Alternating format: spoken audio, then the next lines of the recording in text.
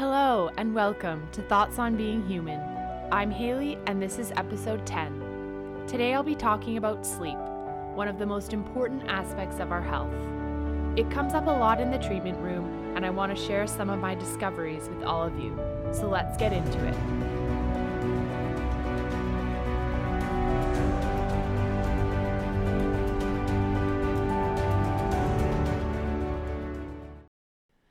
I want to start by saying that I've experienced issues with my sleep since elementary school, so it's something that's always an area of attention for me. I remember trying to fall asleep when I shared a room with my sister. After just minutes of the light turning off, I could hear her breathing change and knew she was fast asleep. It would take me considerably more time to actually fall asleep. So my dad would give us cassette tapes with audiobooks that we would listen to before bed. It always helped me drift off, having the soothing sounds of Roald Dahl's book, The Giraffe, the Pelly, and Me, playing in the background. Fast forward to university, and while living in residence, I slept so poorly because of all the noise around me through the thin walls and open windows that I was constantly sleep deprived. When I moved off campus into a house with 4 other people, things didn't improve because my room shared a wall with the kitchen. All my roommates were from South America and they didn't start cooking dinner until 10 p.m. While visiting a friend at the time, she gave me some earplugs and I was hooked. They helped me so much that I pretty much wore them every single night. They allowed me to fall asleep more quickly and not wake up as much throughout the night. I felt safe in my muffled, sound-free cocoon. But even with the earplugs, I still do struggle with sleeping well. When I don't sleep well, I don't feel good, and it puts an immense amount of stress on my body. I strive to feel my best, and a huge part of that is good quality sleep. I feel my best when I get at least 8 hours of sleep. 9 is even better. And some of you might be thinking, well, I function just fine with only 6 hours. There used to be this idea that every person has an optimal number of hours of sleep that they need in order to get all the benefits from sleep. But recently, this idea has been debunked. In all the recent research I've done and experts I've listened to, across the board, 8 hours is optimal for adults. Researchers at the University of California, San Francisco discovered that only 3% of the population contains a gene that enables them to function well on 6 hours of sleep. For the other 97% of us, 6 hours just isn't enough. People who get an average of 6 hours of sleep a night are 50% more likely to get any type of cancer, to suffer from heart problems, stroke, and Alzheimer's. For those who get less than 6 hours every night, your likelihood of all these conditions increases by 200%. So for the vast majority of us, getting 5 or 6 hours of sleep a night isn't a good idea. It will affect your ability to communicate, solve problems, and recall information. Some recent studies even showed that when you get 8 hours of sleep a night, and then one day you decide to get up an hour earlier than usual, that just losing 1 hour will affect your ability to think properly and respond quickly. It will also compromise your ability to fight infections and, of course, deplete your energy levels. So just because you're able to operate on 6 hours of sleep doesn't mean you wouldn't feel a lot better and get more done if you spend an extra hour or 2 in bed. On this note, I want to share that you cannot catch up on sleep on the weekends. So even if you sleep in on the weekends, it will not completely make up for your lack of sleep during the week. The key to waking up feeling rested, ready to attack the day without huge dips in energy and focus is getting between 7 to 9 hours of sleep a night. I can't emphasize it enough. Sleep is crucial to optimize our health. If you're not sleeping enough or not sleeping well, all other systems in your body will be negatively affected. So let's dive into some ways we can improve our quality of sleep and create a solid circadian rhythm that will optimize our sleeping habits. In episode 1, I talked briefly about my nighttime routine, and I'm going to talk about it again because it's been a game changer for me. The hour before you want to fall asleep is the time to do this routine. In order to fall asleep, we need melatonin. This hormone is produced as light levels lower. So, it's important to dim the lights, put your phones away, and avoid screens of any kind in order for melatonin production to occur. I know this can be hard for many of us, but once you start doing it, you'll notice such a difference. You won't be tempted to watch a show, scroll through social media, or answer some emails on your laptop while you're in bed. In our bedroom, we have 2 salt lamps beside the bed, as well as a string of twinkle lights on the ceiling. When these lights go on, all the other lights go off, and immediately I start to wind down and transition into sleep mode. It becomes kind of like a trigger for my body to start winding down. If you have any fluorescent lights, try to avoid using them after 9 p.m. These lights block melatonin production and will disrupt your body's ability to fall asleep. All right, so aside from minimizing our exposure to light before bed, we can incorporate other calming activities into our nighttime routine. One that I love is meditation. I usually do this while lying in bed, and it instantly lowers my heart rate, softens my body, and makes me feel sleepy. Another great addition may be some yin yoga. Light a candle and do some deep stretching as you let go of the day's stressors. Both yoga and meditation can help if you have problems controlling your mind when trying to fall asleep. I also write in my gratitude journal before bed as a way to shift my focus away from things that may be bothering me and onto those moments throughout the day that I am grateful for.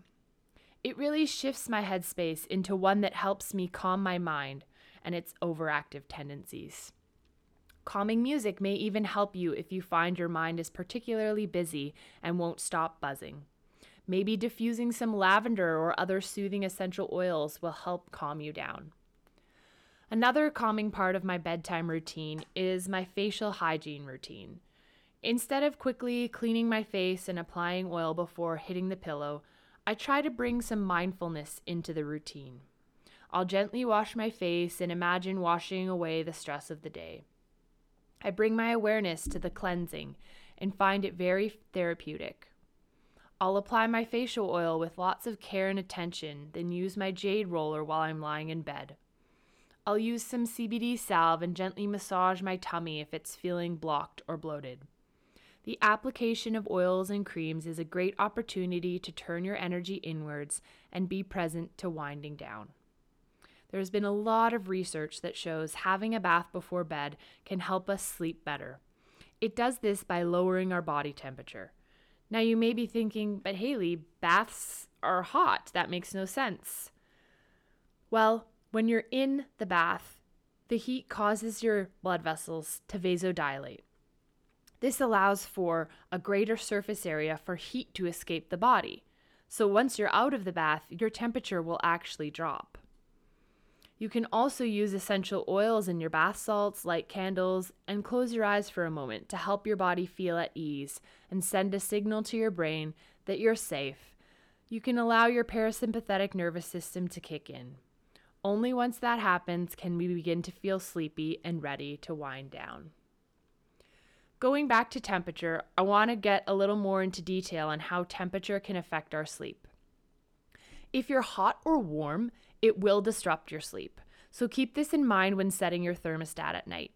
The best or ideal bedroom temperature, according to the experts, is between 15 and 19 degrees Celsius. That's 60 to 67 Fahrenheit. Temperatures lower than this or higher than this increase wakefulness and decrease both REM sleep and slow wave sleep. I always prefer to sleep with the window cracked because I find the fresh air not only keeps the temperature cooler, but prevents the room from feeling stuffy. Many scientists have stated that the thermal environment is one of the most important factors that affects human sleep. Isn't that fascinating? This is such a helpful tip for not only those who struggle with waking up throughout the night, but want to optimize the quality of their sleep. Okay, so now that I've gone over several things that can help you improve sleep, particularly in the evening, I want to talk about 2 big substances that, no matter what time of day they're consumed, will impact your sleep. These are caffeine and alcohol. Let's start with caffeine. Caffeine has a half-life of about 5 to 8 hours. This is the time it takes for your body to eliminate half of the caffeine you consumed. So you can still have the equivalent of a quarter cup of coffee in your system after 12 hours of having a cup of coffee. Therefore, if you're consuming any caffeine after 10 a.m., it will be impacting your body when you're in bed at 10 p.m. trying to fall asleep. It's the liver that has to metabolize the caffeine, and for most of us, our liver function is not at its prime. It's clogged up, bogged down, and overwhelmed. So this means it takes even longer to clear the caffeine from our system. Now you may be wondering, just how does caffeine affect our sleep? Well, the most obvious reason is that it's a stimulant. This will make it harder to fall asleep. It can also delay the timing of your body clock, shifting your bedtime later and reducing your total amount of sleep. One study found that consuming caffeine at 2 p.m. reduced total sleep time by 1 hour. Now, when I say caffeine, I'm not just referring to coffee. I'm including energy drinks, soda, and tea. To get a bit more technical, caffeine blocks adenosine receptors. Adenosine is a sleep-promoting chemical that slows down the activity of neurons in our brain. It's produced while we're awake and essentially builds up throughout the day in our brain. The longer we're awake, the more adenosine accumulates and the sleepier we become. When caffeine blocks this process, we remain alert and vigilant, even as evening and nighttime arrive, because adenosine has not built up in the body. Caffeine literally binds to the same receptors as adenosine and prevents us from getting sleepy. Without caffeine, adenosine levels accumulate throughout the day, leaving us sleepy at night. And then once we fall asleep, the most fascinating thing happens: adenosine is removed so we can wake up feeling rested. This is why if we don't get enough sleep, we often feel tired in the morning because we haven't removed all of the adenosine from our system. So as much as you can, I encourage everyone to limit their caffeine consumption, particularly after 10 a.m. There are many alternatives to caffeine that can provide you with a boost in energy and alertness without the negative impacts on sleep. Add a cold shower to your morning routine, hydrate with water, try some chai tea, sip on peppermint tea, whip together a delicious mug of golden milk, make an energy-boosting smoothie, sweat it out, or turn on some music and dance. Okay, now moving on to alcohol. Alcohol is a depressant, so it does cause brain activity to slow down and induce feelings of relaxation and sleepiness. So you may be thinking, this must be good for our sleep. But here's where things get interesting. Studies have shown that alcohol in moderate amounts does reduce the amount of time it takes to fall asleep. However, it disrupts the quality of our sleep throughout the night. It does this by suppressing REM sleep. REM sleep is important because it stimulates areas of the brain that are essential in learning and memory. A recent study showed that depriving rats of REM sleep significantly shortened their lifespan from 2 to 3 years down to 5 weeks. During REM sleep, your brain exercises important neural connections that are key to our mental and overall health and well-being. So yes, you may pass out as soon as your head hits the pillow, but you will experience less REM sleep and also have more sleep disruptions throughout the night. This will mean you'll wake up not feeling rested and feel excessively sleepy throughout the day. For those who suffer from sleep apnea, avoid alcohol, particularly before bed, as it will exacerbate your symptoms, leading to more disruptive breathing episodes and heavier snoring. Even for those who don't have sleep apnea, just 1 serving of alcohol before bed can lead to more heavy snoring and obstructed breathing. The general consensus, based on various studies, is that consuming alcohol increases the risk of sleep apnea by 25%. So if you want to enjoy a drink or two, try shifting the time you drink to earlier in the evening. Stop drinking at least 4 hours before bedtime. This way it won't have as much of a negative effect on your sleep. Also consider reducing the amount you drink. A 2018 study compared sleep quality among subjects who consumed different amounts of alcohol and found that fewer than 2 servings per day of alcohol decreased sleep quality by 9.3%. 2 servings of alcohol per day decreased sleep quality by 24%. and more than 2 servings of alcohol per day decrease sleep quality by 39%. So if you do choose to enjoy an alcoholic beverage or two, use the 2-for-1 rule. For every alcoholic beverage, have 2 glasses of water. This will help your body flush out the alcohol and the sugar that's in most alcoholic beverages. Avoid anything with bubbles. Bubbles can cause bloating and gas, which distend your stomach and actually provide more surface area for alcohol to be absorbed. The more alcohol that's absorbed, the more your sleep will be affected. And never mix alcohol with sleeping pills. Both alcohol and sleeping pills, like Ambien or even over-the-counter Benadryl, are respiratory depressants. They make it harder to breathe, which can be dangerous when they're taken together. Now, before we wrap up this episode, I just want to briefly touch on sleeping pills. There are certain situations that may require the short-term use of sleeping pills, but they're not designed or meant to be used long-term. Sleeping pills are dangerous because the more often you take them, the larger the dose you'll need to get the same effect.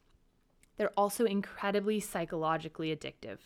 We can become dependent on them to sleep and experience worse sleep when we stop taking them. Not to mention that there's a slew of negative side effects from sleeping pills. There are so many natural supplements that can help with improving our sleep without those side effects. Some examples are CBD oil, magnesium, passion flower, valerian root, glycine, and L-theanine. If you have any questions about any of those natural sleep-promoting supplements, don't hesitate to reach out to me. As I said in the beginning, I've struggled and still do struggle with falling asleep, staying asleep, and feeling rested after sleep. But when I focus on all the things I talked about in this episode, it does improve my sleep and I do feel better about myself and my life. Sleep has incredibly powerful impacts on our overall health, so I can't emphasize it enough. Please try to aim for 8 hours of sleep a night. It plays such a critical role in our mental and physical well-being, from boosting our immune system to strengthening the heart and helping prevent weight gain. Boosting and improving our mood, increasing productivity, improving memory, increasing athletic performance, thinking more clearly, and even getting along better with people. So let's commit to making the bedroom an environment conducive to sleeping. Let's strive to create an evening routine that will aid, not hinder, our ability to fall asleep and wake up feeling rested. Sleep, along with nutrition and body movement, is a crucial pillar of health and wellness. You cannot have optimal health without taking care of your sleep. Thank you so much for listening. I hope that you all found this episode not only informative, but that it left you feeling empowered to take your sleeping habits to the next level. Here's to taking responsibility of our health and enjoying the process of taking care of ourselves. Through this process, we can deepen our connection to self and develop self-love. Those are these week's thoughts on being human. I'm Haley, and I'll see you next week.